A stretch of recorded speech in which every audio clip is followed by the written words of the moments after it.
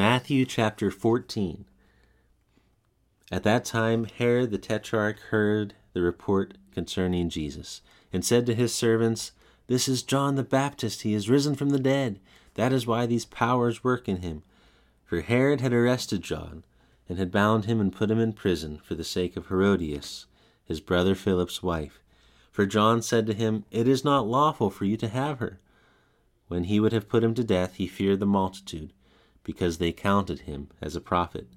But when Herod's birthday came, the daughter of Herodias danced among them and pleased Herod, whereupon he promised with an oath to give her whatever she would ask. She, being prompted by her mother, said, "Give me here on a platter the head of John the Baptist." The king was grieved, but for the sake of his oaths, and of those who sat at the table with him, he commanded it to be given. And he sent and beheaded John in the prison. His head was brought on a platter and given to the young lady, and she brought it to her mother. His disciples came and took the body and buried it. Then they went and told Jesus. Now when Jesus heard this, he withdrew from there in a boat to a deserted place. When the multitudes heard it, they followed him on foot from the cities. Jesus went out and saw a great multitude.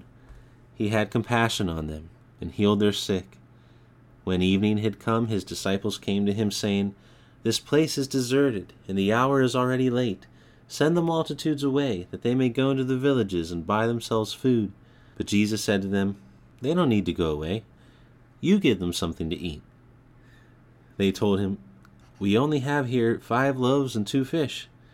He said, "Bring them here to me." He commanded the multitudes to sit down on the grass, and he took the 5 loaves and the 2 fish, and looking up to heaven, he blessed, broke, and gave the loaves to the disciples, and the disciples gave to the multitudes. They all ate and were filled. They took up 12 baskets full of that which remained left over from the broken pieces. Those who ate were about 5,000 men, in addition to women and children. Immediately Jesus made the disciples get into the boat, and to go ahead of him to the other side, while he sent the multitudes away. After he had sent the multitudes away, he went up into the mountain by himself to pray. When evening had come, he was there alone. But the boat was now in the middle of the sea, distressed by the waves, for the wind was contrary. In the 4th watch of the night, Jesus came to them, walking on the sea. When the disciples saw him walking on the sea, they were troubled, saying, "It's a ghost!" And they cried out for fear. But immediately Jesus spoke to them, saying, "Cheer up, it is I. Don't be afraid." Peter answered him and said, "Lord, if it's you, command me to come to you on the waters." He said, "Come." Peter stepped down from the boat and walked on the waters to come to Jesus. But when he saw that the wind was strong, he was afraid and began to sink. He cried out, saying, "Lord, save me." Immediately Jesus stretched out his hand, took hold of him, and said to him, "You of little faith, why did you doubt?" When they got up into the boat, the wind ceased. Those who were in the boat came and worshipped him, saying, "You are truly the Son of God." When they had crossed over, they came to the land of Gennesaret.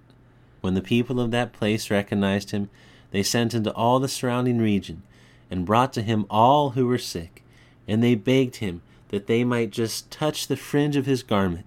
As many as touched it were made whole.